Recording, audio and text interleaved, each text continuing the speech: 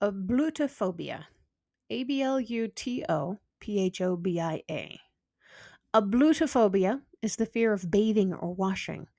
It is a specific type of phobia, which is an intense or irrational fear of a specific object or situation. People with ablutophobia may experience a range of symptoms when it comes to being exposed to bathing or washing. They might feel faint, they might start to tremble, they may have a panic attack, and they might start sweating. In some cases, people with ablutophobia are likely to avoid situations like being exposed to bathing or washing, like taking a shower, going to the beach, going to the swimming pool. They may have difficulty sleeping or concentrating if they're thinking about having a bath.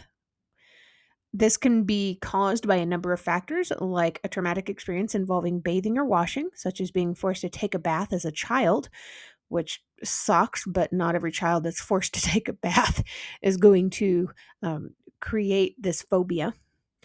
But people can also have a history of abuse or neglect when it comes to having bathing or washing regularly in their childhood.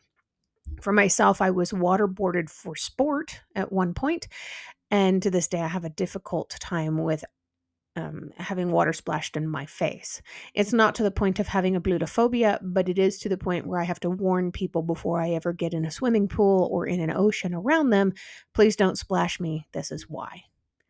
There's several different treatments that can be used to be able to help somebody to get through this. But it's important that if you have a blutophobia or any of the phobias discussed on this podcast, that you do seek out professional help from somebody like a therapist. They can help you to understand your fear and develop a treatment plan that fits you. That is ablutophobia, the fear of bathing or washing.